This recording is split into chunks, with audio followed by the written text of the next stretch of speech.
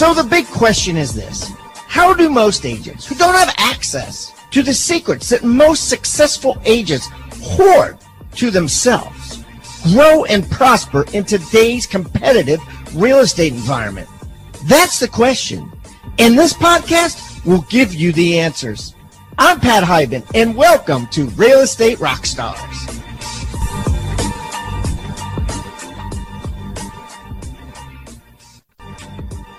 Rockstar Nation, thanks so much for listening. Don't forget to stay to the end, where our guests will be offering a free gift. As you know, all of our guests offer a free gift, and all of these gifts can be found on the Agent Success Toolbox.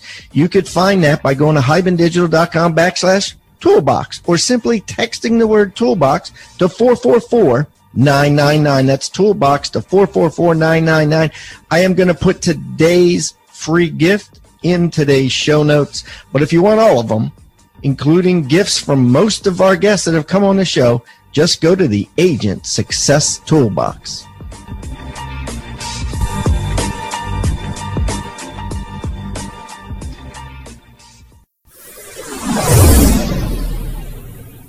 Rockstar Nation, this is Ian Lobos sitting in for Pat Hiban today, and on today's episode, I've got another celebrity. You guys are going to love this dude. This is Peter Lorimer. He is an entrepreneur, a real estate expert, and the co-host of the Netflix series Stay Here, about turning tired short-term rentals into showstoppers. And if you haven't seen it, you've got to check it out. It's with Genevieve, and it's a really, really, really entertaining show. So a little bit about Peter. He had huge success in the music business as a record producer for notable artists such as Pink, Sheryl Crow, George Michael, and Christina Aguilera. He's got over 50, that's 50 number one hits to his credit. And then, after retiring from the music business in 2003, Peter took on real estate. And guess what? Became the number one KW agent in LA extremely quickly. And then in 2010, Peter took his success and launched PLG Estates, based in the heart of Beverly Hills, around serving the creative and entertainment world, which has blossomed to over 200 handpicked agents based on Peter's anti-establishment mantra and no vanilla policy, which we're going to talk about in more detail. Okay. Expanding to 3 offices around LA and more on the way, Peter is a definite force to be reckoned with and has a ton of very valuable information to give us today on the show. So, Peter, welcome to Real Estate Rockstars, man. Woo! That is a lot to live up to right there. Right? Let me make sure I can deliver it. I'm like, wow, yeah, woo, that's a lot, mate. And yeah, it's funny when you hear your entire life in a 30-second, 20-second soundbite. It's a little bit overwhelming. But we will be fine, Ian. We will be fine. We shall prevail. I know you have a lot of questions. I have a lot of questions, and here's what I'm going to tell the audience. Audience, you know, now that I think that you guys are used to me a little bit more, we're going to have a lot of fun today. Peter and I have been attempting this for a couple weeks, and every time we get on, we have a lot of fun with each other, and we're going to have fun today. And Peter is a badass and a freaking he's a measurement mover, if you know what I mean. So you're going to learn a lot from this dude. So let's just get right into it. Let's talk about business, right? You've got the brokerage PLG Estates. Now, can we just start with how you got into the business? Like, why real estate? Like, why not, why didn't you just start flipping houses, or why real estate sales? So I have this really romantic story that I sometimes tell Ian, which is the full story, but there is a thread that I have conveniently left out of how I got into real estate. But I could see, screw it. We're going to start how we mean to go on. This is my confessional. You are my priest. And so I'm just going to spill my guts. Cool. So I never thought I was going to do real estate. I thought I was going to fall down dead at the mixing console, producing a record. Music was my love. It was my life from being essentially 11 years old. I was a successful classical trombonist, if you can believe it, and was handpicked by the Royal College of Music to be an exceptional student. And then I discovered house music, which we'll come back to. And that utterly changed my life. And then the music, I've had an ability, and I don't really know where it comes from, but I've had an ability to be able to look around corners a little bit and get a sense of what's coming. And I think part of that came from when I was a record producer in dance music. Ooch, ooch, ooch. Right. I had to predict where dance floors would be 18 months from when I began a project, which is really daunting. Yeah. And if I got it wrong, I was unemployed. And so that skill set was burned into my psyche. And so around 2000-ish, I was a nerd, and I was heavily involved in chat rooms, and, you know, kind of, I've always loved gadgets and technology. And I heard through this little kid that I think was in Korea or something, maybe South Korea. He said, "Have you heard about ripping?" And I'm like, "Ooh, what's ripping?" And he said, "Ripping is where you can take the zeros and ones off a CD and turn them into what they're calling an MP3. And I'm like, "Oh, what's an MP3? Well, it's the ability to compress a sound file." Right. And I said, "So you can do this on your computer?" He said, "Yeah, I've done it. I've done it with 10 CDs today." At that moment, I knew the music business was finished as we understood it. I got into it from record What sales. year was that? Right around 2000, maybe 1999. Okay. And then I knew the business was terminal. And so I'd been in it a long time. Oh, God, I think I really am going to spill all my guts. Dance music is a wonderful music. It is surrounded by, it lives in nightclubs. So my life was in nightclubs. And if you can imagine, I DJ'd all over the world. If you can imagine, there's a lot of stuff in nightclubs that's very unhealthy. And I've been doing it from 15, 16 years old, you know, just kind of being the total sex, drugs, and rock and roll. And it was amazing. And I don't regret anything. But as you get older, I'm like, I don't really want to do this anymore. I don't want to be in this unhealthy environment. And so I decided to kind of clean my act up. And I knew that I couldn't coexist in dance music and have a healthy lifestyle. Fair. And I was dating this. This is how ladies and gentlemen, this is how Pete Lorimer got into real estate.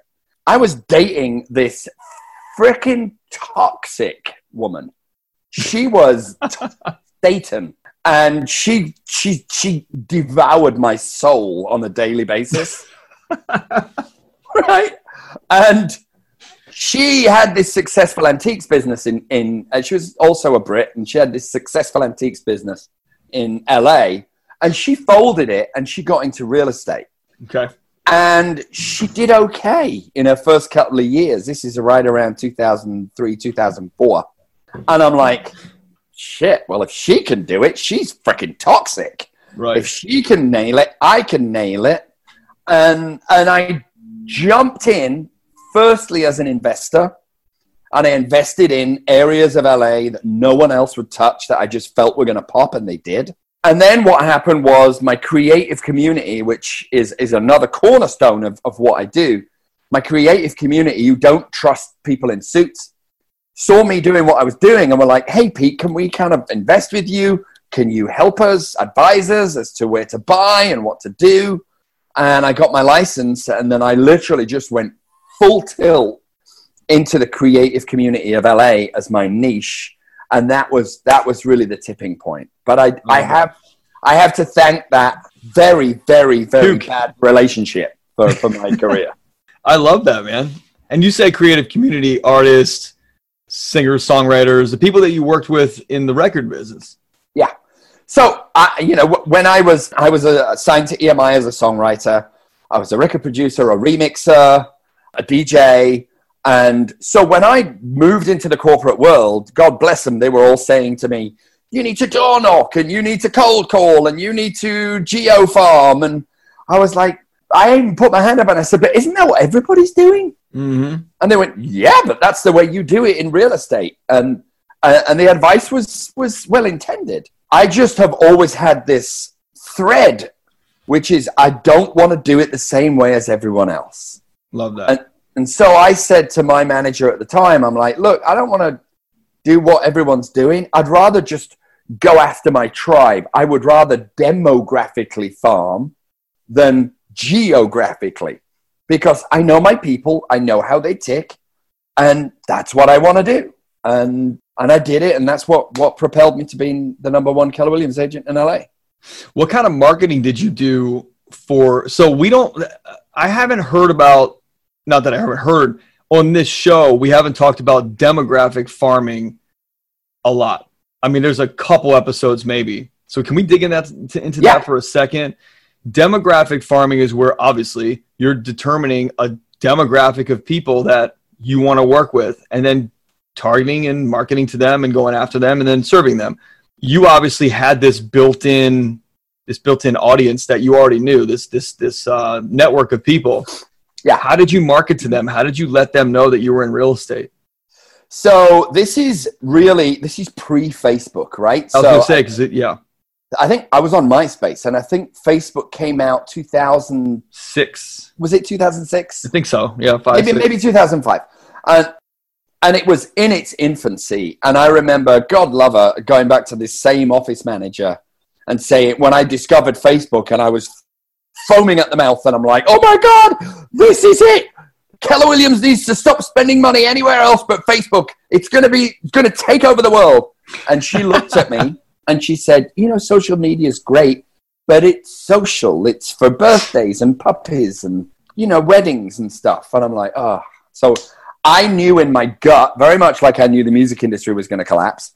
I knew that everything was going to go social, and I had to get a jump on it. So how did I farm my demographic people? I did it the old-fashioned way in the beginning. I literally called every single person I knew, and I called all of the artists and all of the A&R guys and all of the record people and all of the publishing people. I called every one of them, and every one of them, a lot of them had this reaction, which was really hard. I heard, we've all had this when you switch careers.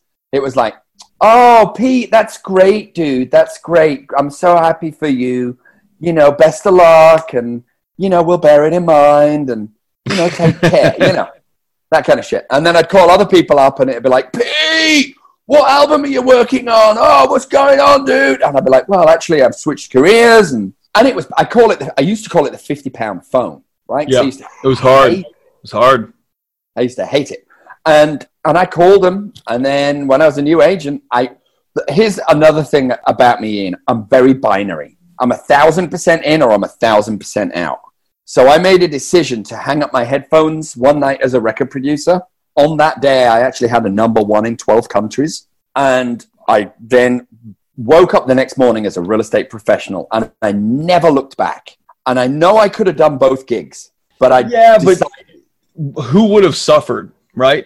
That's what I talk about with part-time agents who are like, yeah, okay, you got 9 transactions last year and you were working a full-time job as a CPA. However, somebody's suffering. Your client, your CPA client, or your real estate client. You can't be 1 foot in, 1 foot out. And that's the same for relationships and anything else in life. You have to be both in.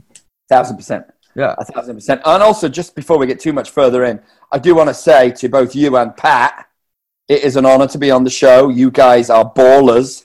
Thanks, in man. the real estate podcast industry. So thank you very much for having me. Well, I have to thank Pat for that as well. So you and I are thanking Pat for the baller podcast that he's put together and then put my ass on the mic to cover him. So yeah, thanks, man. I appreciate that. Yeah, of course. And then when social media came out, there was no roadmap. And that's where I'm the most comfortable. Where there's no roadmap. Where there's no roadmap. That's where I thrive. Because I'm like, shit, we're all guessing our way through this. Right. So whoever gets the most guesses right wins. And so with social media, I was very, very familiar with having to do the grind and the hustle of getting gigs as a record producer and marketing myself that way. So that when it came time to real estate, marketing myself as an agent and the hustle and the grind was already very familiar to me. And coming out of an industry like music, which really has razor sharp marketing, transferring that into the real estate industry was kind of natural for me. Right. And I made a point of, with social media, because everybody was connected. Remember when we used to look at everyone's posts? Oh, yeah. We used to look at everything everybody's doing. In 2008, when it was, 500,000 million, 2 million people on. Right. Yeah. But we used to look at all of our friends would look at all of their posts, and it would be a way to catch up. And so I made a point of posting. I was a new dad. I've got 3 kids. I was a new dad in 2008. And so I made a point of posting the baby and posting the family, but then posting real estate and posting the clothes. And I had this blend of just the right amount of social and just the right amount of business, so that my people were very aware of everything I was doing. And then I prospected every single freaking one of them. So let's talk about that for a second. I talk to a lot of people who say to me, because my business is very social media based, and I'm in Baltimore, and people will say, well, there's only so much I want to share on social media. And I'll say, yes and no. People want to know that you're not just a business person. They want to know that you've got a family, or you've got a hobby, or something else. You have to share both of those things. Do you agree with that? 1,000%. Okay. Because the whole theory for me, when I got into real estate in 2005, I'm like, okay, it was still very corporate back then. I mean, it's still very corporate now. Yeah. But it was super corporate back then. Yeah, I'm and sure. It was like walking into a bank, right? And so I decided, I mean, the whole story is this, Ian. I tried it the way that Keller Williams suggested. And I'm not saying Keller Williams are bad. They're not. It didn't work out for me and my clients. You're talking about the Red Book model.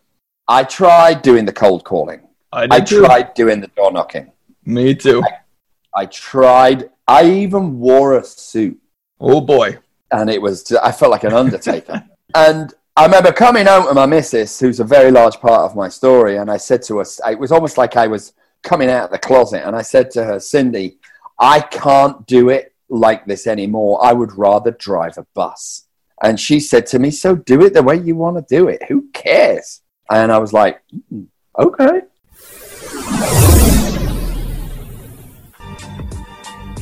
TribeOfMillionaires.com. Guys, write that down. Rockstar Nation got a free special offer for you. Now, I've just written a book, and it's just been published.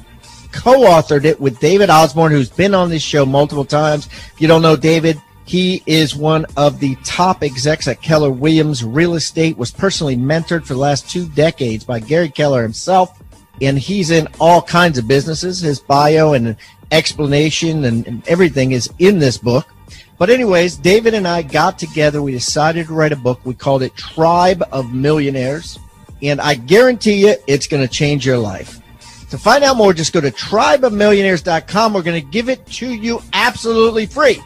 Only thing we ask in return is, of course, number 1, you pay the shipping, not a big deal. But number 2, that you go on Amazon and write us a review. We're really looking to get an incredible amount of reviews, and because of that, we're giving this book away for free. Go to tribeofmillionaires.com today.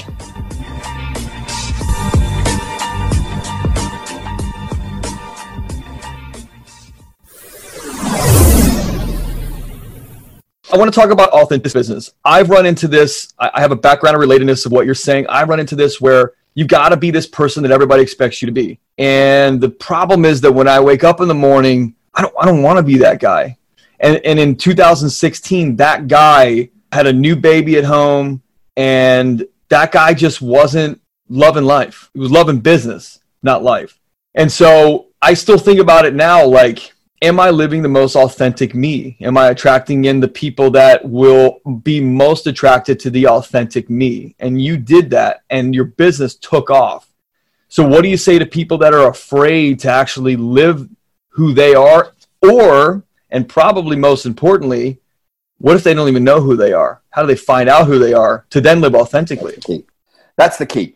So, wow, these are really great questions. So, authenticity is a tough. It's not as easy as people think. Right. We're getting deep. We're going to go into the deep shit now. I can feel it. We're going deep. Let's do it. So, essentially, life for me is a series. Oh, here we go. The 3 doors. We'll probably get into the 4 horsemen of the apocalypse before the end of the podcast. So life is 3 doors, right? It is selfish, right, self-serving, or selfless, right? Mm-hmm. Every decision I make is based on one of those 3. But in conjunction with that, there is faith and there is fear. fear and selfishness and self-serving tend to live together, whereas faith and selfless tend to be bedfellows as well. So let me just unpack that a little bit. Yeah, that's deep, man. So when I decided to run hard at a niche, and everything I was taught was you need to appeal to everybody all the time, didn't jive with me. No way. So I wanted to just run in my lane and run really hard. And so I know how to talk to creatives. I know how to think like a creative. I know what worries they have. I know what aspirations they have because I am one. So I'm part of the creative tribe. And so I put it out there that I was a creative serving creatives. And I didn't worry about losing the dentists and the accountants and the soccer players and the sports people. I just wanted to attract the people who I had an affinity for and really care about. Not that I don't care for other people, but that's my tribe. If I want to go and see a movie with someone, no offense to, I've got nothing in common with people that are professional baseball players. I'm sure they're awesome people. But can I hang out with someone that makes horror movie masks and talk in their language? You bet. Yeah. That's my crowd. And so I put my flag in the sand and said, this is me. And if you want to work with me, work with me. Now, of course, other people outside of those parameters came, and of course, we worked with them. But the mere fact that we said we are this type of people, it really resonated with people because there is this fear of the vanilla, veneered real estate agent who just wants to get a commission as quickly as possible. So I smashed that out to my people as fast as I possibly could. Part two, to your question, how do you find your true authentic self? Well, I'm going to give you the good stuff's coming out today. Love it, man. Tell me if I rattle on too much because this is gold. I can just feel the audience just on this, man. Ears to the speakers in their car. So I'm going to give you an example of one of the last records that I did. So as a gun for hire, very much like a real estate agent, you're only as good as your last record. And in order to have a successful career as a record producer, I had to do lots of records, right? And have lots of hits in the dance charts. There was a point in my career towards the end where I found that I was making records for the A&R guy, for the record label. And I wasn't making the most true, authentic record that I wanted to do. I was doing it so I kept getting jobs. Yeah, fair. I know what they wanted to hear. And so I did it and I delivered and it was good. And then I reached a moment where I'm like, screw this. And I wrote a song.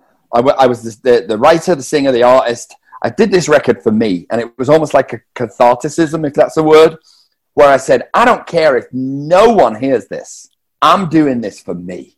And that was the biggest record I ever had. No shit. And that was you as the artist? That was me as the artist. Wow. And so in real estate, the analogy is this. If you find yourself as a real estate agent thinking, what do I need to post? What do I need to say? What do I need to get the most eyes on? That is a slippery slope to homogenized bullshit. You should be thinking about social, because ladies and gentlemen, social media is not going away. We're only in the first decade of it. Right. It needs to be as important as prospecting. And so I have a total map, sometimes months in advance, of what I'm going to be shooting and filming and editing and chopping and this and that, because content represents who I am as a professional and as a person. And everything I post, I endorse 1,000%. And I don't think, shit, I haven't posted today. Let me do a picture of this. Oh, look at this chef's kitchen and a swimmer's pool, because it's bullshit and nobody cares. Right. What if it's something that you like authentically? Will you post it? Like you got? Yes. You're in Beverly Hills. You see some cool houses in the hills and in downtown Century City. Like, of course, there's going to be something cool inside. Like I toured a house with a kitchen that had a trap door, a glass door that came up automatically, and you walk down into a wine cellar. That was super cool. Yeah, that's cool. We don't have that in Baltimore. I saw one about 3 weeks ago. It was a $60 million house, and it had an automatic watch winder, you know, perpetual motion. Yeah. But you're watching it and it just rotates. Built into the guy's closet. I'm like, that's cool. Why not? I mean, for 60 mil, why not?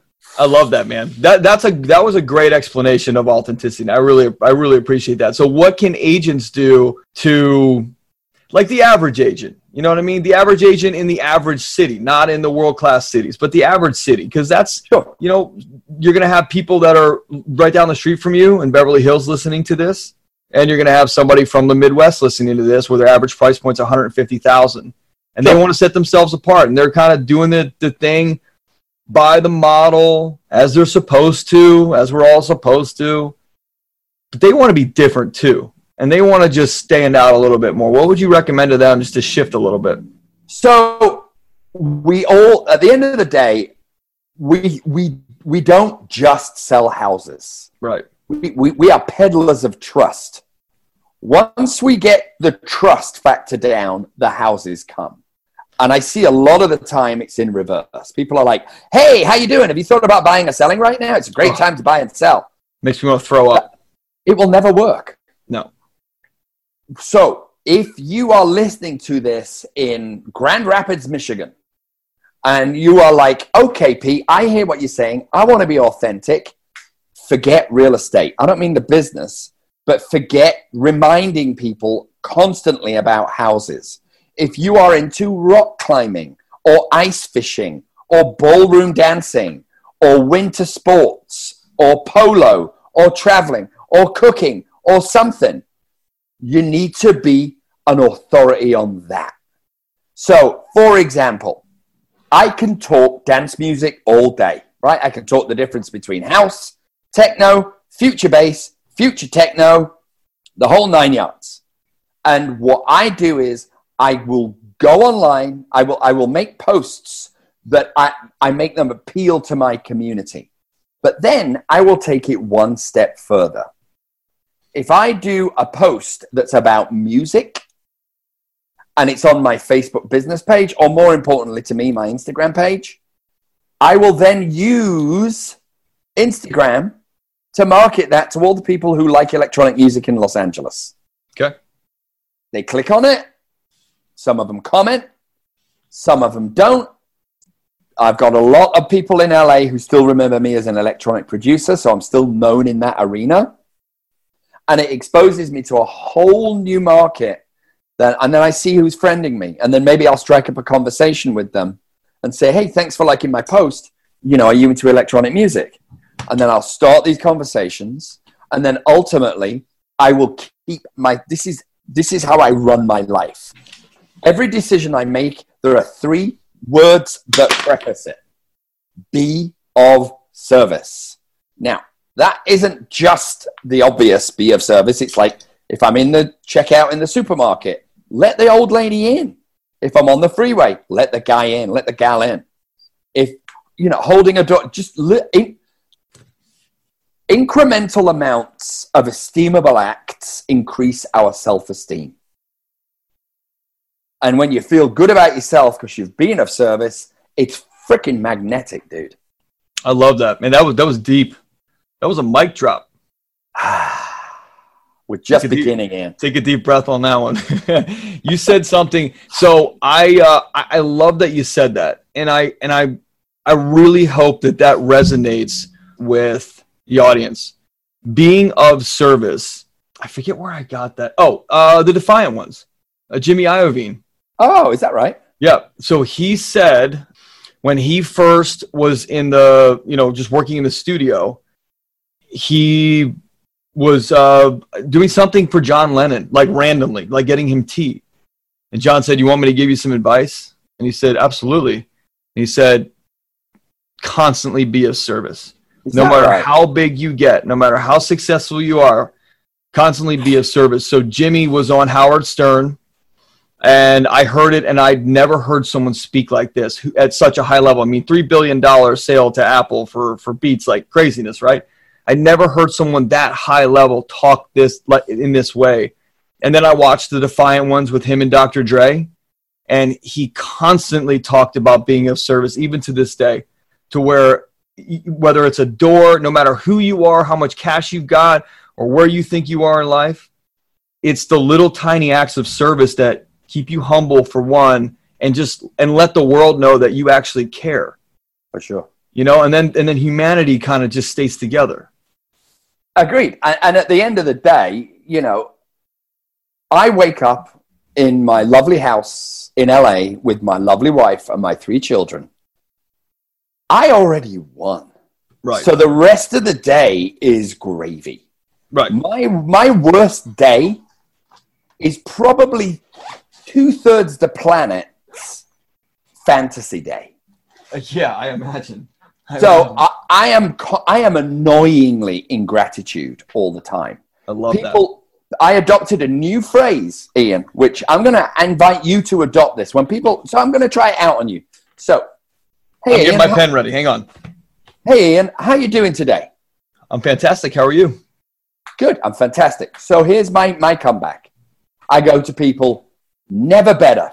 And they're like, oh, wow, never better, huh? I'm like, yep, never better. It's a perfect day. And I go away from it feeling good. They go away from it feeling good.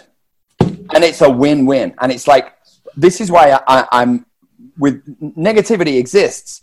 But every word we utter releases either a little white cloud or a little black cloud that never goes back in. Yeah. So I just want to try and release as many white clouds as I possibly can, whilst I'm fully aware that the black clouds exist. Of course.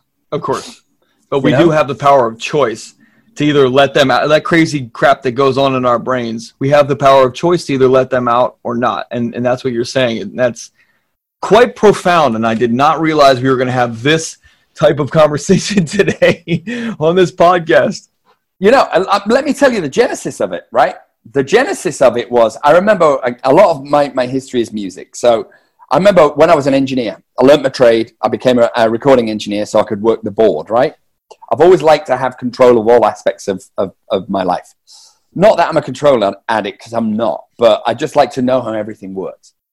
And I was working on this awful band. And I spoke to the chief engineer and I said, dude, what do you do when you just hate the song? I'm like, what do you do? I said, I want to do a good job. I want to be of service, but I just hate the music. And he's like, oh, okay, that one. He said, so what you do is you zone in on every single instrument and you listen to it individually and not as a collective. And then you make sure that kick drum is absolutely perfect. And then the snare drum just rings beautifully, and that the bass is compressed awesomely, and that the lead vocals just have the right amount of sparkle, and you don't listen to it as a whole. And so when I'm in a situation where I hear people whining about this coffee's too cold, or, you know, it took me an hour to drive today, I'm like, people, come on. Let's keep whining about clients is a particular pet peeve of mine. Sure. You know, the fact, listen, we've all worked with nightmares. We've all worked with them. That's a rite of passage. Yeah. But at the end of the day, when there are 2 parcels, I'm a man of analogies, forgive me. There are 2 parcels. One has the commission in it, one has the service in it. And as long as I keep those 2 as far apart as I possibly can, my business will flourish. That's a really great point. A great point to every single agent listening to this. And we're primarily all agents listening to this program. So that's a great point. Make sure you separate the commission and the service. Correct. And my lovely wife, who again is Cindy, she was a Vietnamese boat person. She was a refugee from Vietnam. Came to America in 1978, and she's a Buddhist. And when you marry a Buddhist, it rubs off on you over time. And essentially, she gave me one of the best nuggets of theory for real estate, and I want to share it with you guys, because if you get nothing else today, this is gold. She said, Peter, don't look at all of your clients as a commission, what you make off of each of them. Look at what you make in a year as salary, and everybody gets the same service. And I was like, oh, wow. And I did that, and it was amazing. All right, the results. Say it again. I got to write it down. Don't look at each client as a walking checkbook. Look at what you make in a year as salary, and everyone gets the same service. Whether they buy or not, lease or not, big house, small house, they're all equal, and they all get equal time. Don't look at each client as a walking checkbook. Look at your yearly salary.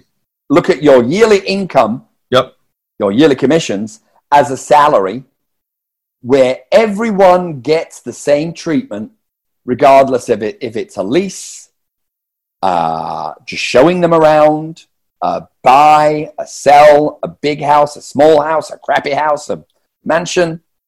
Everyone gets that.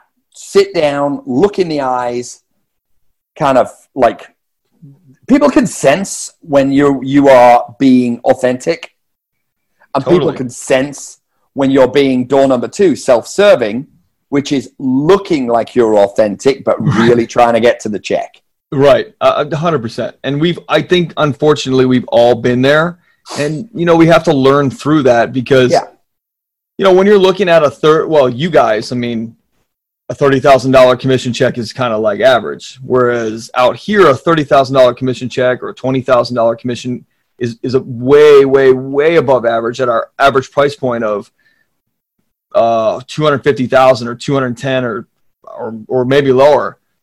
And I was talking to one of my buddies that's up in San Jose, Eric. He's a mortgage broker, and he goes, man, you have no idea what your mindset change is when you're looking at an average price point of 1.6 in San Jose. You know what I mean? Like that's pretty crazy. Yeah. Pretty crazy.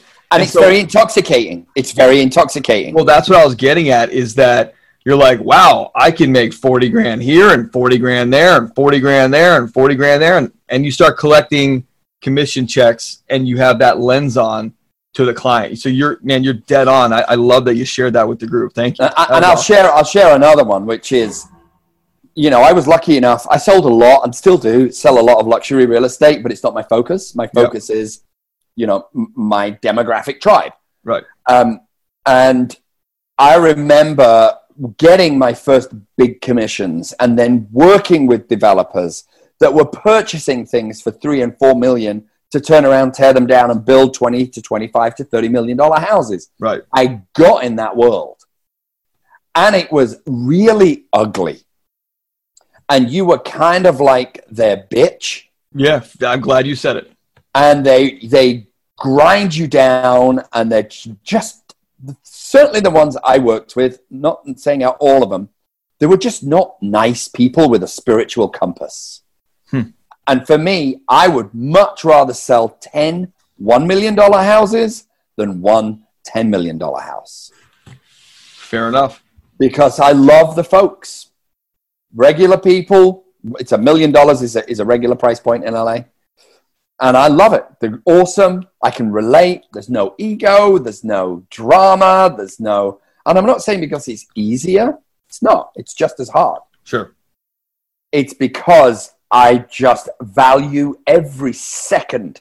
I value every heartbeat that I got. Because I don't give a shit about money. I care about time. Yep. I am not a slave to the dollar. Never will be.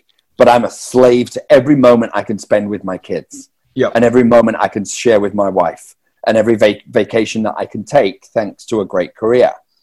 And so I value my time, and I value the people that are in it. And when they're in it, I'm 1,000% in, or I'm 1,000% out. So I like that. If you're in and you're a client, you're family. Yeah. Love that. Do the math. It's worth every single dollar. This is a quote from Mr. Bill Reek, who took my certified listing agent program. He says, looking to take your listing presentation to the next level? Listen, I've closed 100% of the appointments since I took Pat Hiban's certified listing agent. 5 appointments, 5 new clients in 60 days. Do the math. It's worth every single dollar. Now you can get the certified listing agent course. You can get the certified buyer agent course, which tells you how to close every single buyer that calls in if you want them. You get the Certified Team Agent course, which teaches you how to build a dynamite team, like Jeff Cohn, who teaches the course. It's like a 10-hour course from Omaha, Nebraska, Berkshire Hathaway's top agent, and 7 other courses. Total of 11 courses, all 5-star rated, only $97 a month. If you paid for them individually on the website, they would cost over $10,000. And we are running a special now at futureofrealestatetraining.com, where you can get them for $97 a month. That's all you can eat. $97 a month, all these courses. That's futureofrealestatetraining.com. Futureofrealestatetraining.com. Check it out.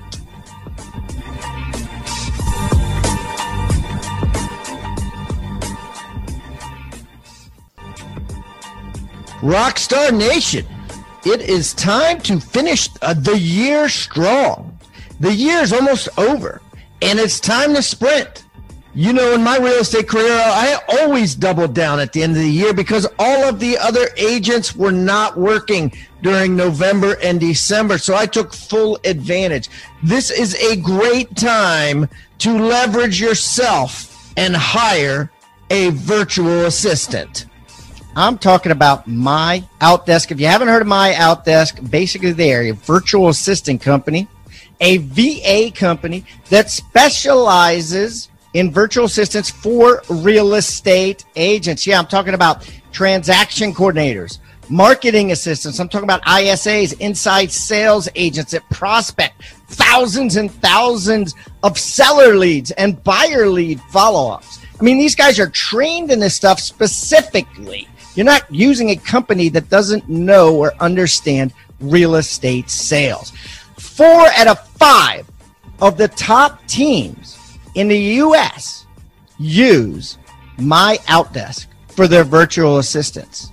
And because I know the owner, Daniel Ramsey, I've known him for over a decade, and I know how awesome and incredible this company is and how it saves agents thousands and thousands of dollars every single week and makes them thousands and thousands of more every single week, we're going to give you a $400 coupon off of your first month of a virtual assistant and give you access and give you a free book entitled Scaling Your Business with Virtual Professionals. So you can read it and look into it before you decide anything. It's called Scaling Your Business with Virtual Professionals. And you can get it real easy. All you got to do is text the word HIBAN, H-I-B-A-N, to 31996. That's H-I-B-A-N to 31996. And download your free book, Scaling Your Business with Virtual Professionals. And don't forget to mention also that you get a $400 discount, which will give you a coupon for that when you download the book. Thank you, guys, and I hope you enjoy and make a ton of money using My Outdesk.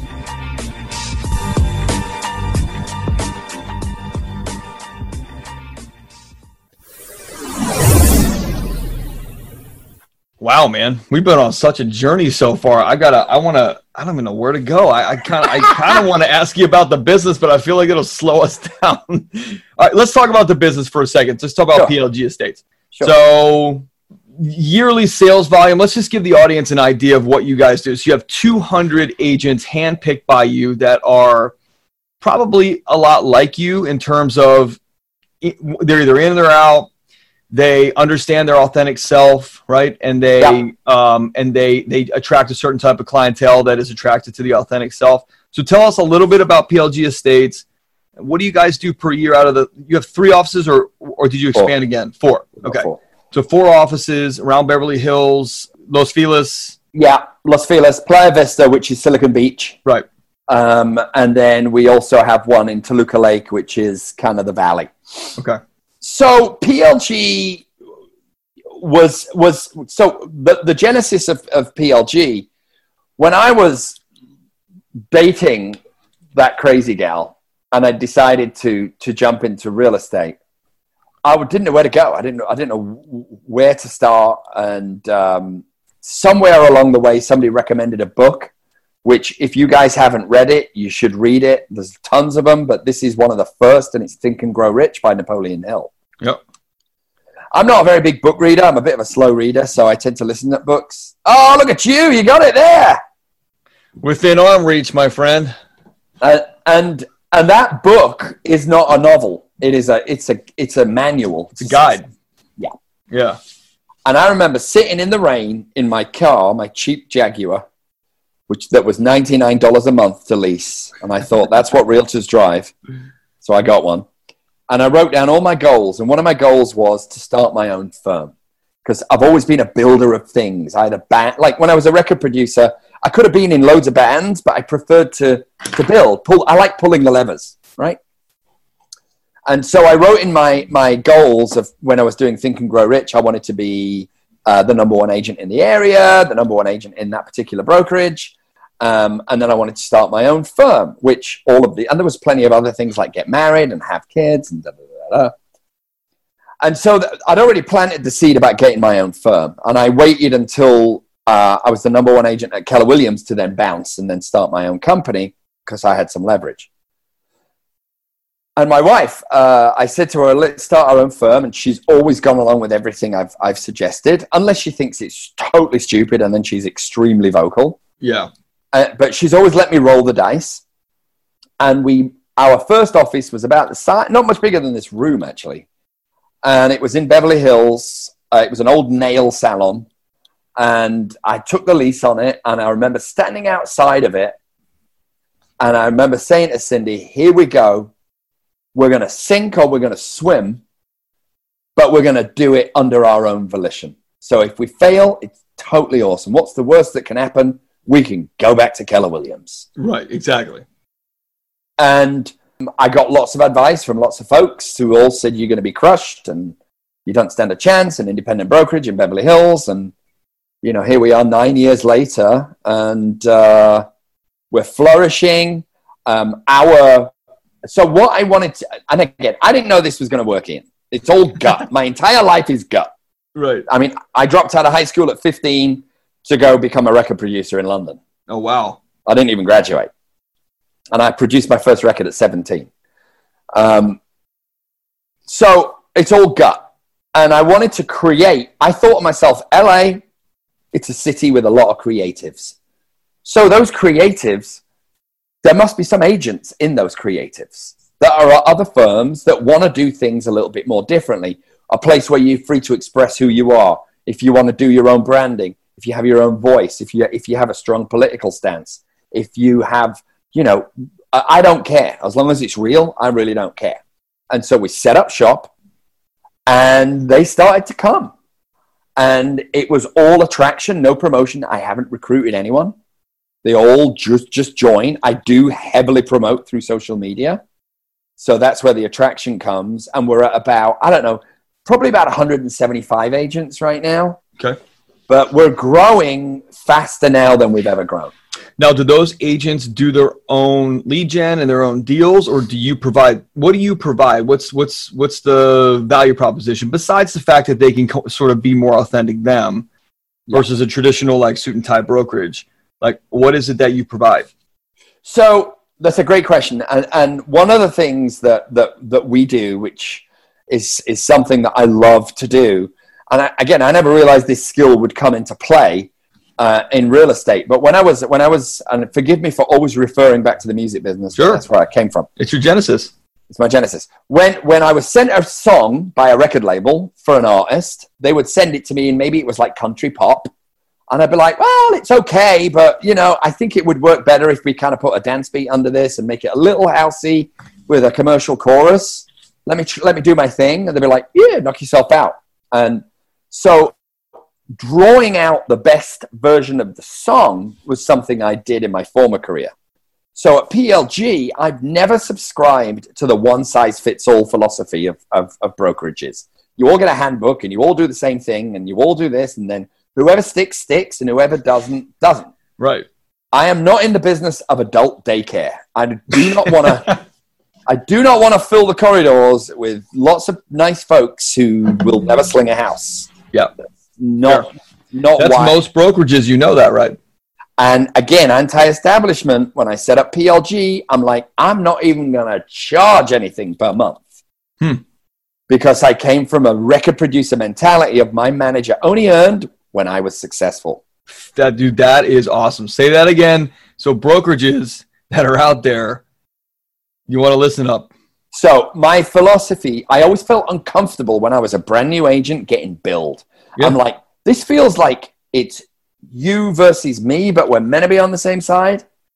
And then you're billing me for this other stuff like education and shit. I'm like, this doesn't feel right. But I went along with it. So those feelings always sat in my stomach. So when I started PLG, I said to Cindy, look, I'm uncomfortable billing people for drinking the coffee. I just am. Yeah. I don't feel good about it. And I said, so let's adopt the music business mentality of when they are successful, we bill them. If they're not slinging houses, we're not doing our job right. We only get paid when they get paid. So does that mean that you have a educational curriculum? Does that mean you coach them? You have mentorship for them, productivity? Yes. Okay. Yes. So I sit down with each individual agent and I come up with a unique hand-carved strategy for each person. Love it. Because that brain of being able to spot how a song should be sung works with real estate agents. That's awesome. And I can sit down and go, I know you're not comfortable with this, but I need you to push more in this area. I'm going to push you through your uncomfortability and let's make it pop. And the guys that have jumped in and been not fearless, but fearful, but still done it, are popping deals. Love it. Doing it their way, which makes them happier. Because you and I have both been in businesses, I'm sure at some point, that you wake up and go, this isn't what I want. I don't like it like this.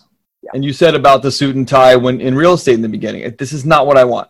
I don't like having to do this. I had this conversation with a friend of mine last night from Long Beach. We don't want to have to do this. We want to do this. Yep. And that shows up differently in your attitude, right? In your energy. I love your philosophy. I always have a B plan, right? I have a beautiful B plan. I refuse to waste moments of my life on something I don't like. Don't get me wrong. There are moments that we all hate. Sure. But I refuse to remain in a job that does not make me happy. I would rather live in a studio apartment and drive Uber, to be perfectly honest, in right. Somewhere like, Jackson Hole. Yeah. That's what I would do. I would move to Jackson Hole, drive an Uber, and hike the mountains all day.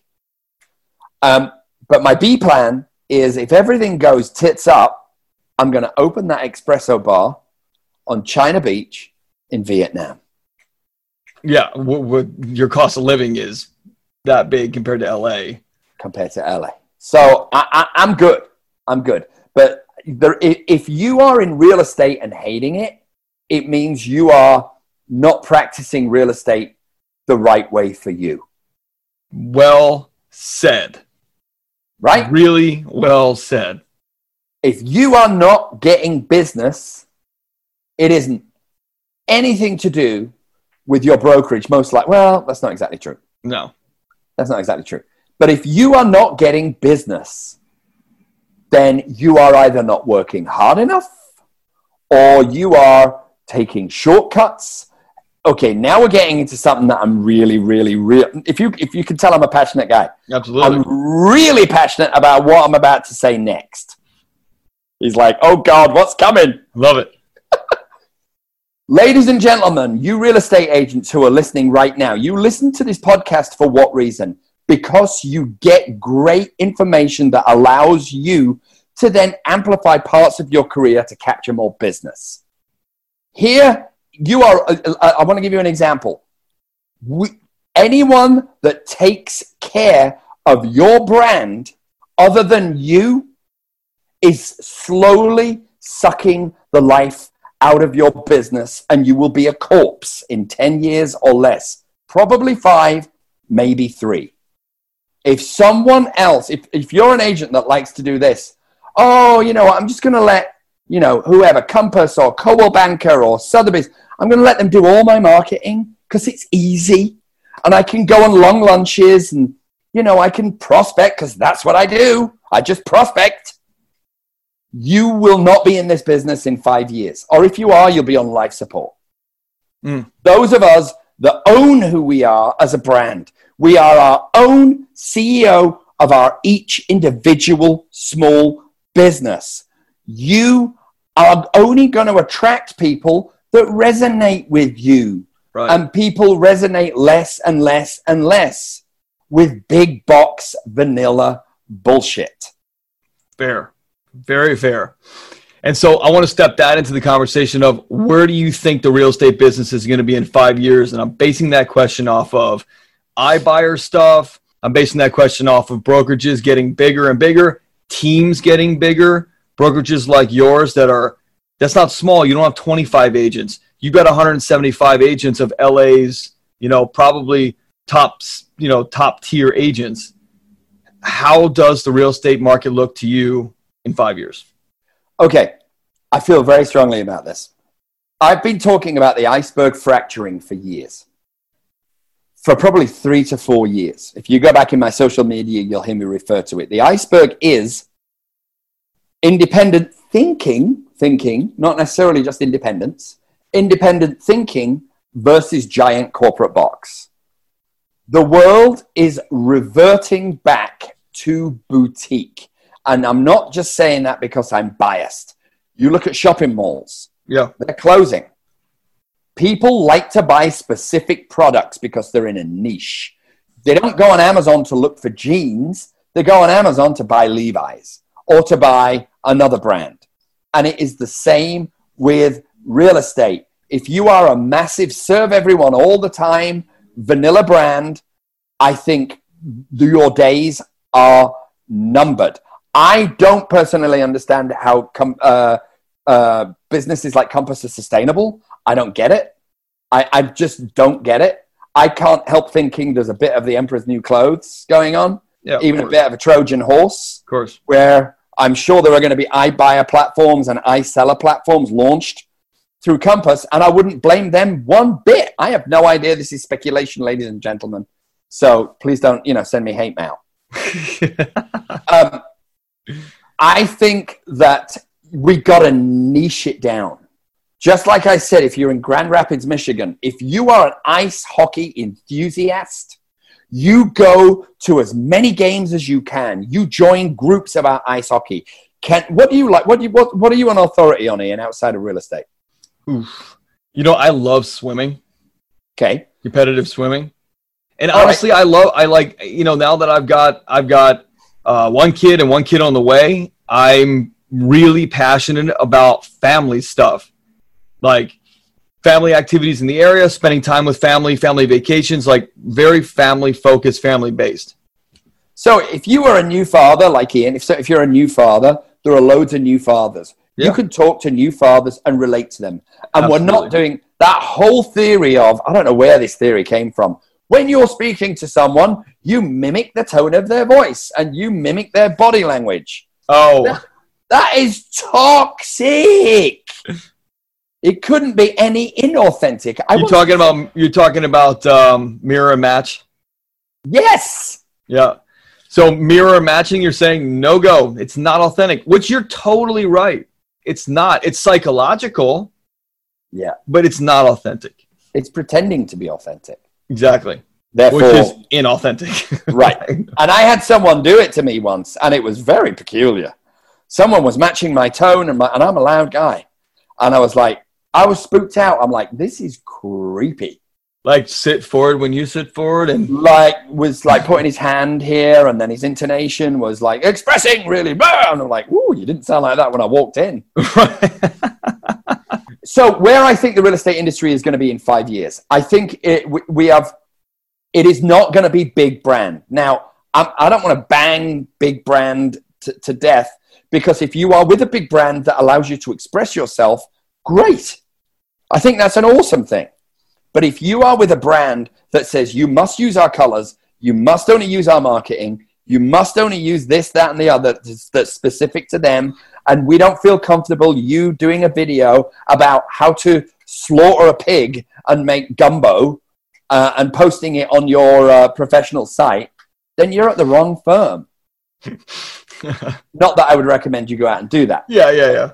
But, and so I think in 5 years, you're going to see and I'm going to get into Zillow as well. You're going to see an awful lot of big box, big brand. That business is going to get throttled. Like your iPhone, if your data plan isn't up to speed, that business is going to get throttled, and the strongest will survive.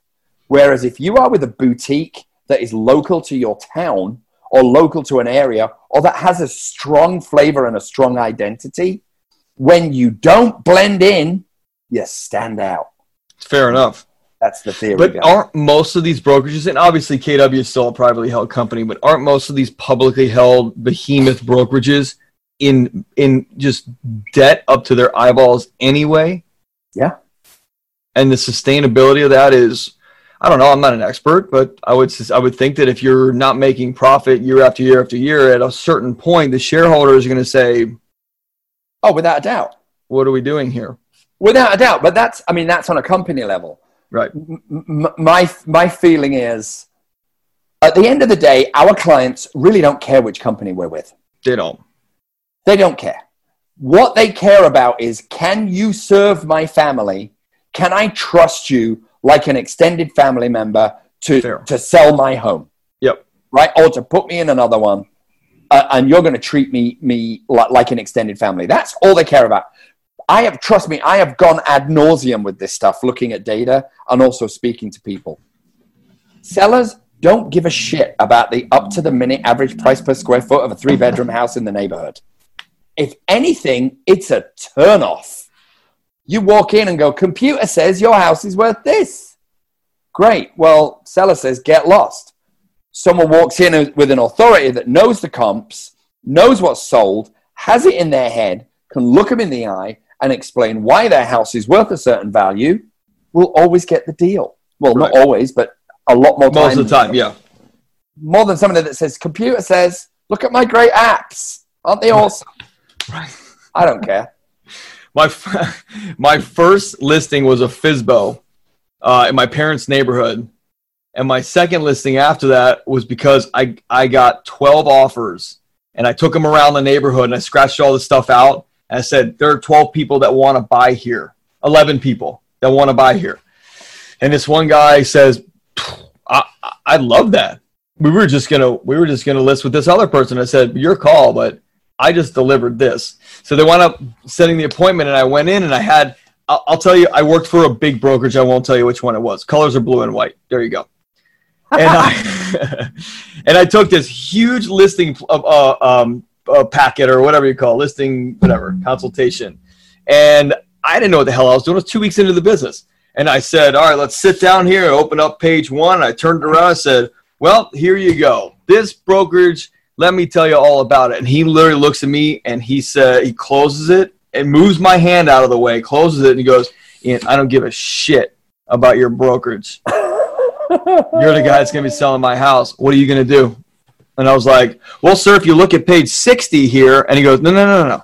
What are you going to do? And that's exactly what you're saying. And when I looked at him and I said, I'm going to bust my ass harder than anybody else. I'm going to put more energy, more effort, more education, more passion into selling your home than anybody else that you're going to talk to today, tomorrow, whenever. I guarantee I'm going to get this thing sold for whatever the market price is, and I'll get the top of that price point. That's what I'm going to do. And he goes, great, where's your paperwork for me to sign? There you go. That's 5 minutes. That's it.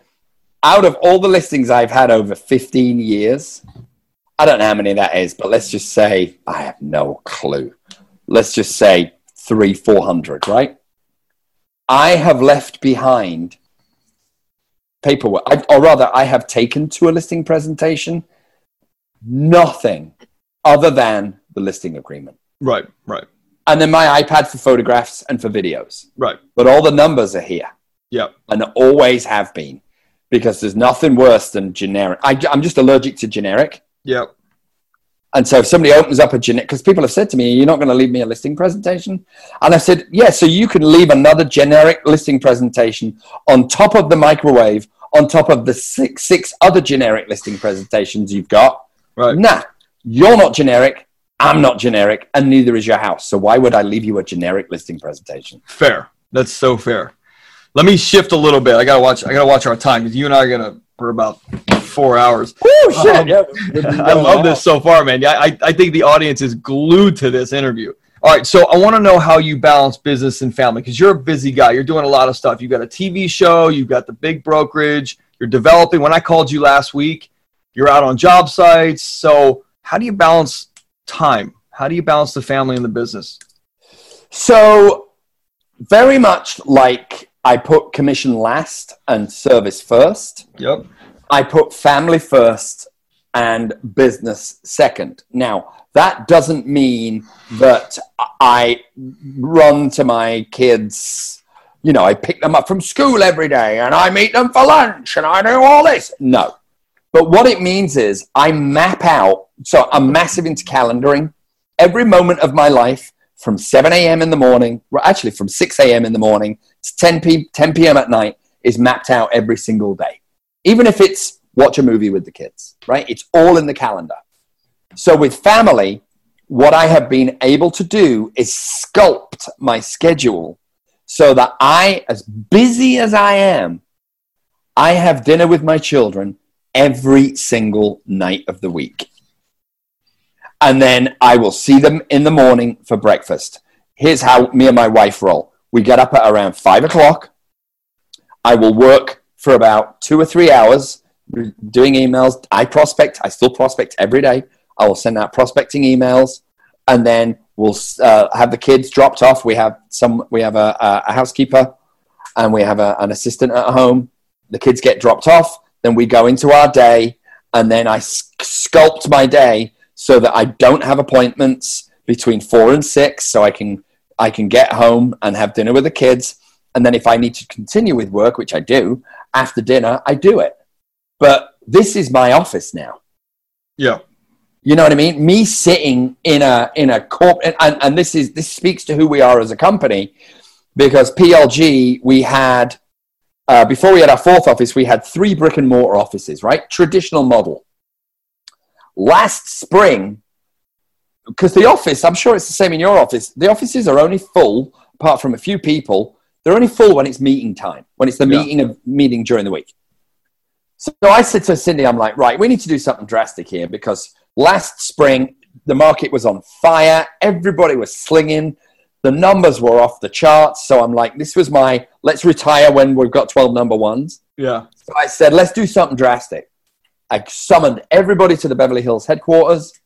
And I said, guys, this is the last week we will be in here. It was a 6,000 square foot office. I said, as of next week, we're in WeWork. I moved my headquarters into WeWork, one of my headquarters into WeWork. I've got WeWork Beverly Hills, WeWork in the Valley, WeWork by the beach, and then I have brick and mortar in Los Feliz. Smart. It was terrifying. Smart, though. I expected to lose 20 to 30% of my guys. Wow. 0. Why is that, you think? Culture. Because I don't have a corporate structure. If people want to meet me, I'm like, great, we can book it in for, 6 days from now, or I'll see you on Zoom in 20 minutes. Right. Oh, I'll see you on Zoom. Boom, the laptops go open, we have our meeting, we're out. When people want to get hold of Cindy and I and Mikkel and the team, it's a group text. One of us answers within 5 minutes.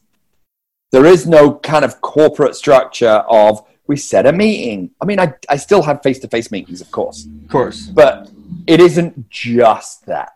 When I have a meeting with my agents, I'm a member of Soho House in LA. Yeah. We go to Soho House and we have a lovely lunch there. I do things I like to do, and I figure if I like to do them, other people will connect with them. And if they don't, I'm not the right company for them. Fair. So I'm in faith and never fear. Never fear. Even if my business collapsed utterly, I would not be in fear. I refuse to be in fear, because everything is the way it's meant to be. My Buddhist wife has rubbed off on me, and I believe, okay, shit, I'm going to get into someone else, Steve. Can I? Please, please. This is how people go, Pete, where'd you get all your energy from? How come you're such a positive guy? This is how I live every single day, Ian. I stand in front of the conveyor belt of life, And every day out pops a box with a big pink bow on it, and it has today's date. And I open that box, and sometimes that box is full of puppies and rainbows and candy canes and, beautiful things, pink fluffy clouds. And then some days I open that box with a pink bow on it that has a date on it, and it's full of dog shit and hand grenades and a used oil. But that's okay, because this too shall pass, and tomorrow is another day that is going to be what it is. I am not in charge of my destiny. I am only in charge of effort and action. Expectations are none of my goddamn business. Results are none of my business. Whether it happens or does not is none of my business. Whether I get the listing or I don't is none of my business. All I'm in charge of is effort and action. The rest of it's up to Mother Universe. That's right. Effort, I'm writing that down. And action. That's hard. It's challenging. It's challenging because faith in whatever you believe is driving at a higher level, higher frequency, higher energy, whatever, higher vibration. It is happening. And I know there are a lot of people out there that believe in the I make my way, I do my thing. However, you have to understand that there is an aspect of a higher level of energy out there, or a design or something or whatever. Yeah, and for me, what it is this. It's almost like, I'm going to give you an analogy of what I just said. My job every day is to jump into the rowing boat and row and row and row and row and row and row as hard as I possibly can. But where that boat docks is none of my business. Right. There's a captain there, a higher level. Maybe not. I don't know if I believe in that. I don't know if I believe in a God per se, but I believe in effort, and I believe in action, and I believe in fate, and I believe that when I lean into letting the Mother Universe, who's in charge of positive and negative energy, take over. That's what I mean. My life improves. Right. When I'm like this and micromanaging every aspect of it, and I got my hands on the wheel, I hate it. I love that, man. I love your philosophy on it. What do you do for personal development? Books you read? What do you do for personal development? So, for personal development, I have to remain in creativity. So videos is a very big part of who I am and what I do and why the brokerage and why I was successful. That's business videos. As a recreational thing, I get a massive, massive release from creating my family vlogs. So I'll tell your listeners now, if you want to find me, you can go to @Peter Lorimer Instagram, Peter Lorimer Official, Facebook and YouTube. And then I also have Peter Lorimer Life and Times, which is my family stuff on YouTube and on Instagram. And I really love creating these little movies. So for personal growth, I love to create my filmmaking skills. And I actually submitted a film to a few festivals this year, just on my spare time, made a movie. And I've actually won some festivals. So, wow, that's what I do as a side hustle. I like that. And then for personal development, I wish I could sit down and say, I've got a stack of 10 books, Ian, that I'm going to read by the end of the year. It's not going to happen. I think I'm a bit dyslexic. So I am a YouTube junkie. And I will watch sound bites of information every single day. So I'm learning something every single day. And I learn it from YouTube. Interesting. What kind of specific stuff are you looking at on YouTube? So I look about marketing. I look about trends in videos, trends in video marketing, camera equipment, certain lenses, how to make your edits better, certain positioning of microphones. I look at what other people in other areas are doing. I tend not to look at the real estate marketing too much. Yeah. But I'll look at sports marketing, and I'll look at music marketing, and I'll look at this, and I'll look at that. There's a guy who kind of takes this world to the next level. You've probably had him on the show, and if you haven't, you should. His name's Kenny Fast. I don't remember, but I imagine we have. If not, we're going to reach out to him. Ken is a badass when it comes to marketing. He has this whole, I can't remember what it's called, like tributing, or there's a phrase where he'll take like the Iron Man poster and he will turn it into a real estate phrase. And he's just the king of it. He has these bus benches all over, where's he from? Just outside San Francisco. Begins with, I forget, to the east of San Francisco, that big bay there. And on all of the bus benches, it says the same thing. #FastAgent. That's it. And he has built a brand on this, and he's a badass. I love that. So I watch for the stuff that's different. What's the biggest source of pain in your business right now, in the real estate business? In your business? PLG. I know you like to be positive. However, there is a source of pain in some capacity. What is that? Yeah, I guess there is. So I wish, yes, there is. The source of pain is this. I'm very, very careful about what I disclose to the guys. I share everything. I come from a philosophy of abundance, and every trick I've learned, I just share. Always have. It's just kind of who I am. Dinner tastes better with friends, right?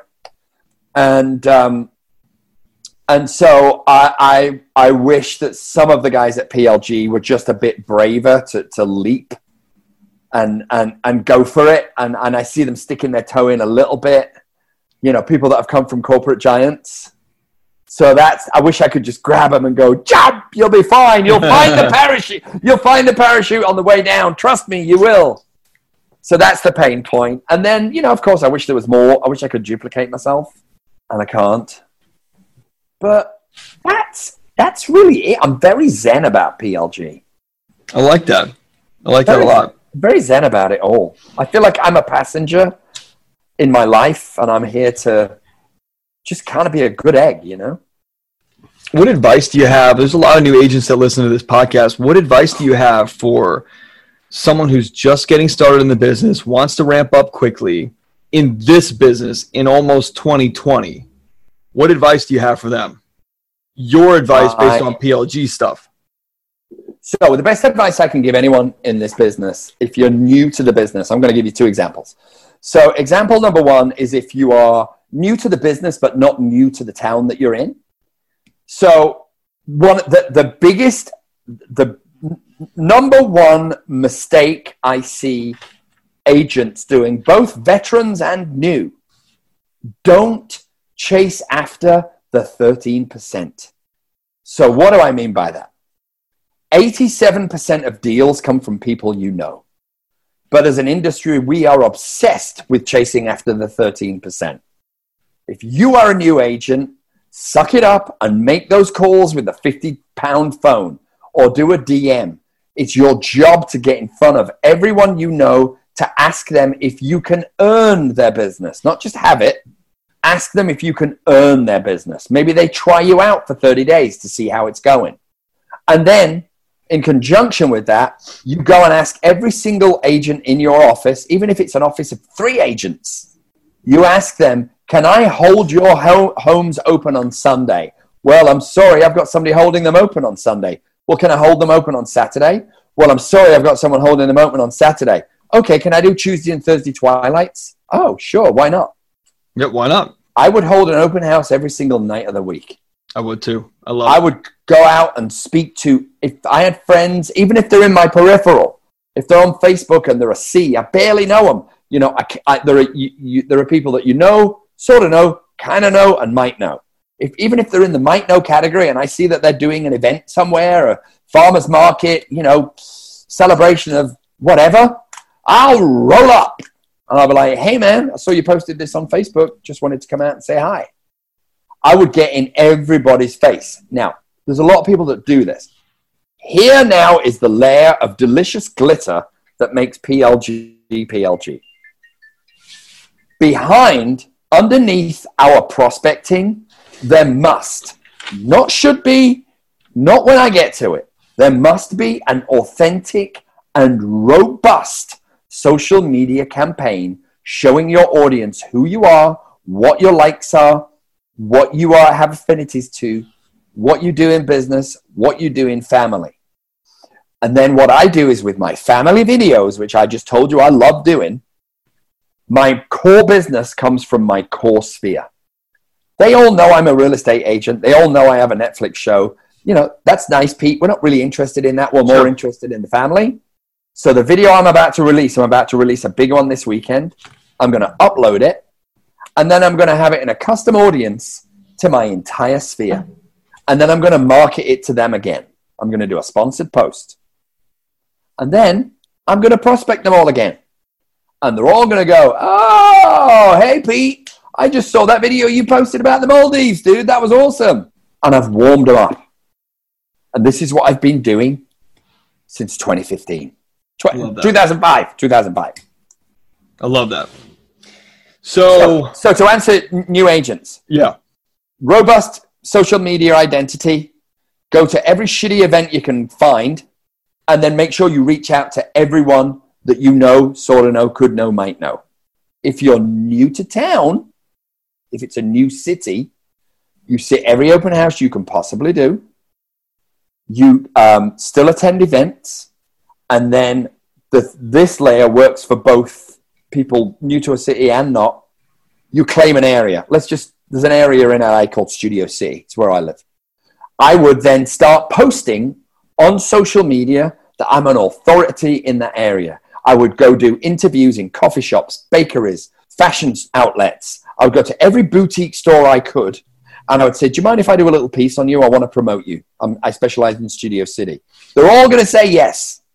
Then you make the little video all within your iPhone. And you say to them, I'm going to do this, but I ask you to promote it on your site as well. And on your Instagram page. And on your Facebook page. If you are a new agent, all you have is time. Spend it wisely, not sitting in a classroom, learning how to do shit that we did 7 years ago. Yeah, right, exactly. Listen to podcasts like this at the gym or whilst walking the neighborhood to find things to do. I'm sorry, I don't want to bash education too hard. We all need it. You need to learn the contracts. You need to learn the legalities. Yeah. But at the end of the day, most of the shit is just pointless. But most of it, no one's going to take action on anyway. And it's probably outdated. Yeah. I mean, the whole notion of door knocking, number one, it takes so long that I'm going to knock on somebody's door that they're going to be in and in a good mood. Right. And they want to sell their house. At 2 p.m? I might as well go and try find oil in the desert. I can't tell you that I haven't done door knocking. I did it in the beginning, but it's not something that I would do as a lead gen source now at all, ever. The time, your valuable time for the money is just not there. It's just not there. We are the brand. Our company should support that brand. Right. We are what we say we are. And don't be afraid to own it. And if you don't know who you are, experiment, right? Maybe you're into ballroom dancing and rock climbing.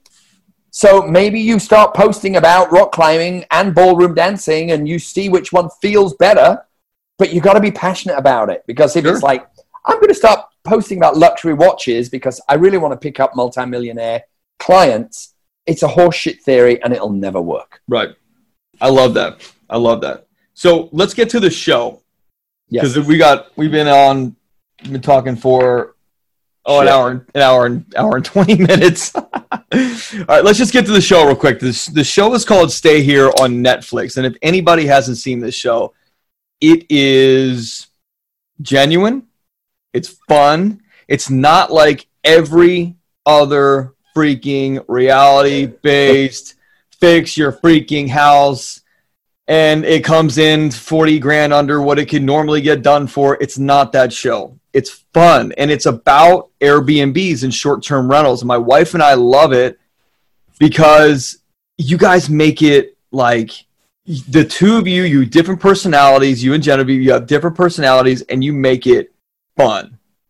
And you also show people, like, you do a lot of talking about the financial aspects. You show people, like, hey, by the way, if you're in an area, like this is how you research an area. This is how you do this. And if you're in an area where people are bringing families in, then you better have a stroller and you better have a high chair and you better have stuff for a baby and you're going to get more bookings.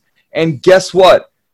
You should have professional pictures. I mean, does it not bother the hell out of you that you look on an Airbnb and it's an $800 a night place and it's got iPhone pictures that are dark? Yeah. It drives me nuts. So that's my rant on it. I love the show, man. My two favorites are the Malibu Beach House, and because you turned that thing into I want to stay there badly. And the Seattle Lakefront Love Nest. Yeah, Lakeside Love Nest. That was so freaking cool. So talk about the show and do whatever. Tell us whatever you want.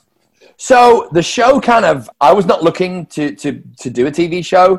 I was very much a believer in video as a promotional tool. Sure. And I got a call from someone saying, "Hey, do you want to present on a Netflix show?" And I was like, yeah, who is this? Yeah, I thought it was just one of my pals goofing around. And I was like, okay, sure. I figured out it was the real deal. I did an audition and through Skype. And then I thought, well, that was a giggle. Nothing will ever happen to this. And then I was actually up speaking at Inman Connect, I think 2017 maybe, in San Francisco. And they said, right, we want to do a chemistry test with you and the co-host. And it's going to be on Thursday at such and such time. And I said, look, I'm terribly sorry. I won't be able to make it because I'm speaking at a conference and I can't let them down and blah, blah, blah, blah, blah. I said, maybe you should just go with someone else because I never thought I had a chance. Right. Never thought I had a chance. So they flew me down specially. I met with Genevieve and I was like, well, this is kind of once in a lifetime. I'm just going to have a crack. So we started having a giggle and I was just my normal Pete outrageous self, not faking it. Sorry about the noise in the background. And I got a call 2 days later that I got the show. And I said to them, there was two other guys there at the chemistry test. And so I said, what happened to the other two blokes? And they said, other two blokes? I said, yeah, the two blokes that were at the chemistry test with me. They said, oh, those two. Yeah, well, you got the job. They said, it's taken us a year and we've auditioned 200 people for this part. Whoa. And I'm like, where were you looking? Prison? And so, I got the job and it was really exciting and wonderful. And it's opened a lot of doors for me. And I've got about I've written in my spare time, Ian, I've written about another 10 shows that I'm going to go and pitch. I've sizzled up. We call them sizzle reels when you do like a pilot. I've already sizzled 2 of them, and I'm going to do treatments on 2 more. And then I've got everybody. Amazingly, I'm not trying to be a humble dude. I have very, very, very little self-esteem. So I'm always surprised when people are like, "We really like you." I'm like, "Oh, bonus!" So. Everybody I've reached out to has said, we would love to hear what you're shopping because we're very interested in you doing a show. I'm like, okay. Will you only do one that's already built or will you come out and advise someone on a fresh build? Show or house? House. Okay. Like a space. Like let's say someone's wants to build their basement out into a short-term rental and get into that whole diversification of an investment at their primary residence. Will you come out and build it for them, like and as the show, or do you want it to be a rat's nest and you just want to clean it up? So for the show, I mean, it all depends. We had a short list of about 30 to 40 properties that we worked through as a team, and then we narrowed it down to the 8 that we went with. And then as far as professionally, I mean, will I build? Probably not. Yeah. Will I advise and can I bring in architects? And I have done. Sure. But ultimately the building of it, I will steer clear of that for litigious reasons. But of course. I am happy to advise people. And I've advised a lot of people before and after the show on how to utilize certain areas of their home or an auxiliary building and this and that. it's a really exciting industry, and it's interesting watching the US. Some people really adopt it, some cities really adopt it, and some cities are really against it. So it's going to see how it shakes out. I think it's kind of like Uber. It needs to find its equilibrium, and then when it does, it'll be because remember when Uber wasn't allowed at the airport? Right. Same with Airbnb. I think it'll find its own way. Do you think that it's something that real estate investors should be diversifying into? Do you think it has long-term legs on it? As long as the game plan isn't just hit and run. I think Airbnb is a phenomenally good long-term strategy. Yeah. Because the yields are huge, are much bigger than traditional rentals. I think it's morphing into stuff, into projects that are really, really interesting. The thing I like about short-term rental is a lot of them are themed, which sounds cheesy, but I quite like it. No, it's cool. And I think there is an awfully, awfully big market in the United States to change a lot of these kind of rundown, crappy hotels into really flourishing Airbnbs. Right. And that's already underway, and I'm actually speaking with some very big players in that. I love that. Absolutely love that. Any bad experiences on the show? Or what's one of your favorite moments? Let's go with the positive. What's one of your favorite moments from the show? Well, I tell you, I'll give you both. So I was bummed out that the Palm Springs people put their house on the market. Yep. That was like, whatever. That bummed me out. But the people that absolutely tugged my heartstrings were the people from Seattle. Because there was a whole backstory, which I won't disclose. Yeah. But one thing that your listeners should know is that Netflix didn't just walk in and give these people an upgrade for free. Right. This was their own money. Oh. They put their money in. So, Netflix contributed a little bit, but the vast majority of the cost of the renovations was paid for by the homeowner. On that one or all of them? All of them. Oh, that's cool. Okay. Yeah, on all of them. And I know that the people in Seattle, they had a lot to lose if we didn't get it right. Yeah, I love that. They were the most... They basically gambled with everything that they had. And they had a new baby, and I fell in love. I fell in love with them all, but I really fell in love with those two. They seemed like the most genuine. That's why it was one of my favorite episodes.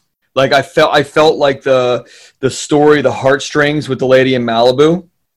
Yeah. And I also just really loved the genuineness of those people in Seattle. Yeah. They were adorable. I'm still in touch with all of the people on the show now. That's awesome. So a couple more things. Kill Vanilla. Explain it, and how do we kill it? All right. I probably have about 4 minutes left. That's cool. Let's do Kill Vanilla. Let's wrap. All right. So Kill Vanilla is something that I live by. # Kill Vanilla. So what exactly is that? Kill Vanilla is the following. Don't take the easier, softer way. I'm going back to what I was saying about companies doing your marketing for you solely. Now, of course, even at PLG, we have an art department that does flyers for guys. But when it comes to your digital footprint, own it. Be bold. Don't be scared of pissing people off, because you will resonate. If you make bold statements like, I love going to raves and I like house music and staying up till 4 a.m. in the desert, you might have some people go, well, that's not very professional. But then you'll have a far larger amount of people, percentage of people that it will really resonate with. And they'll be like, I love that dude. So that is Kill Vanilla. Don't take the easy way out. Think about who you are. Think about what you are. Think about what values you represent, and shout it from the rooftops. Who you are, what you're about. Okay. And shout it from the rooftops. Shout it out. Love that, man. I had to write that down. All right. Peter Lorimer, this has been a blast, man. We've almost gone 2 hours, dude. We've been on almost 2 hours. I love it. I absolutely love it. The audience is gonna they're gonna wait till you see the comments on social media. They are gonna flip for this interview. So I think we literally have said everything, and I'm sure we could talk for a couple more hours. We're gonna do a follow-up interview at some other point. But Peter Lorimer, it has been an absolute pleasure talking to you, man, and getting to know you. If you want to find out more information on Peter, you go to hibandigital.com/Peter Lorimer. Peter, been a pleasure, my friend. Thank you very much, Ian. That was a riot, man. It was awesome. Thanks, man, and we'll talk to you soon. As a member of the Rockstar Nation, you may have noticed that every guest that comes on the show now is required to bring with them a free tool, an item of utility that real estate agents can use to drastically increase their sales and profits. Some of the things that have been brought have been ebooks, forms, reports, negotiating techniques, hiring guides, postcards, checklists, open house secrets, newsletters that are sent out, sphere of influence forms, referral request forms, and the list goes on and on.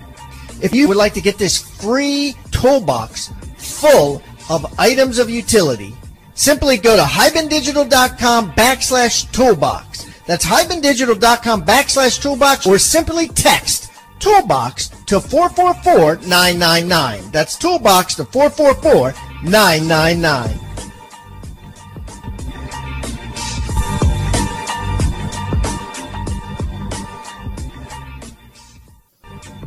Rockstar Nation, thank you for listening to Real Estate Rockstars. Listen, I need a favor. If you find this free content helpful, if you find our downloadable items from each guest helpful, please, I need you to pull out your pointing finger, yes, the one finger that points at people, and hit subscribe. Yes, subscribe. The more subscribers we get, the better we look in the ratings, and the easier it is to get guests like Robert Kiyosaki, Barbara Corcoran, all the players that are on $1 million listing in the different cities. All that stuff makes it easier the more subscribers we get, so please subscribe. And listen, there's a lot of places you can leave comments. There's a lot of places you can like. We're on Facebook. We have an Instagram page. Instagram page is I am Pat Hiban. The Facebook is Real Estate Rockstars Radio. Feel free to leave us comments there. The most popular form of commenting seems to happen on YouTube. Yes, for whatever reason, it's a very open environment. So just go to YouTube and go to Real Estate Rockstars Radio and leave us comments there. Some of them we will read on the show, and we love your feedback. So thanks, guys, and I hope you are having a great day. Oh, and also, listen, if you're going to subscribe and you haven't already left us a review on iTunes, please do that too. Have a great day, and thanks so much, Rockstar Nation. I really appreciate you.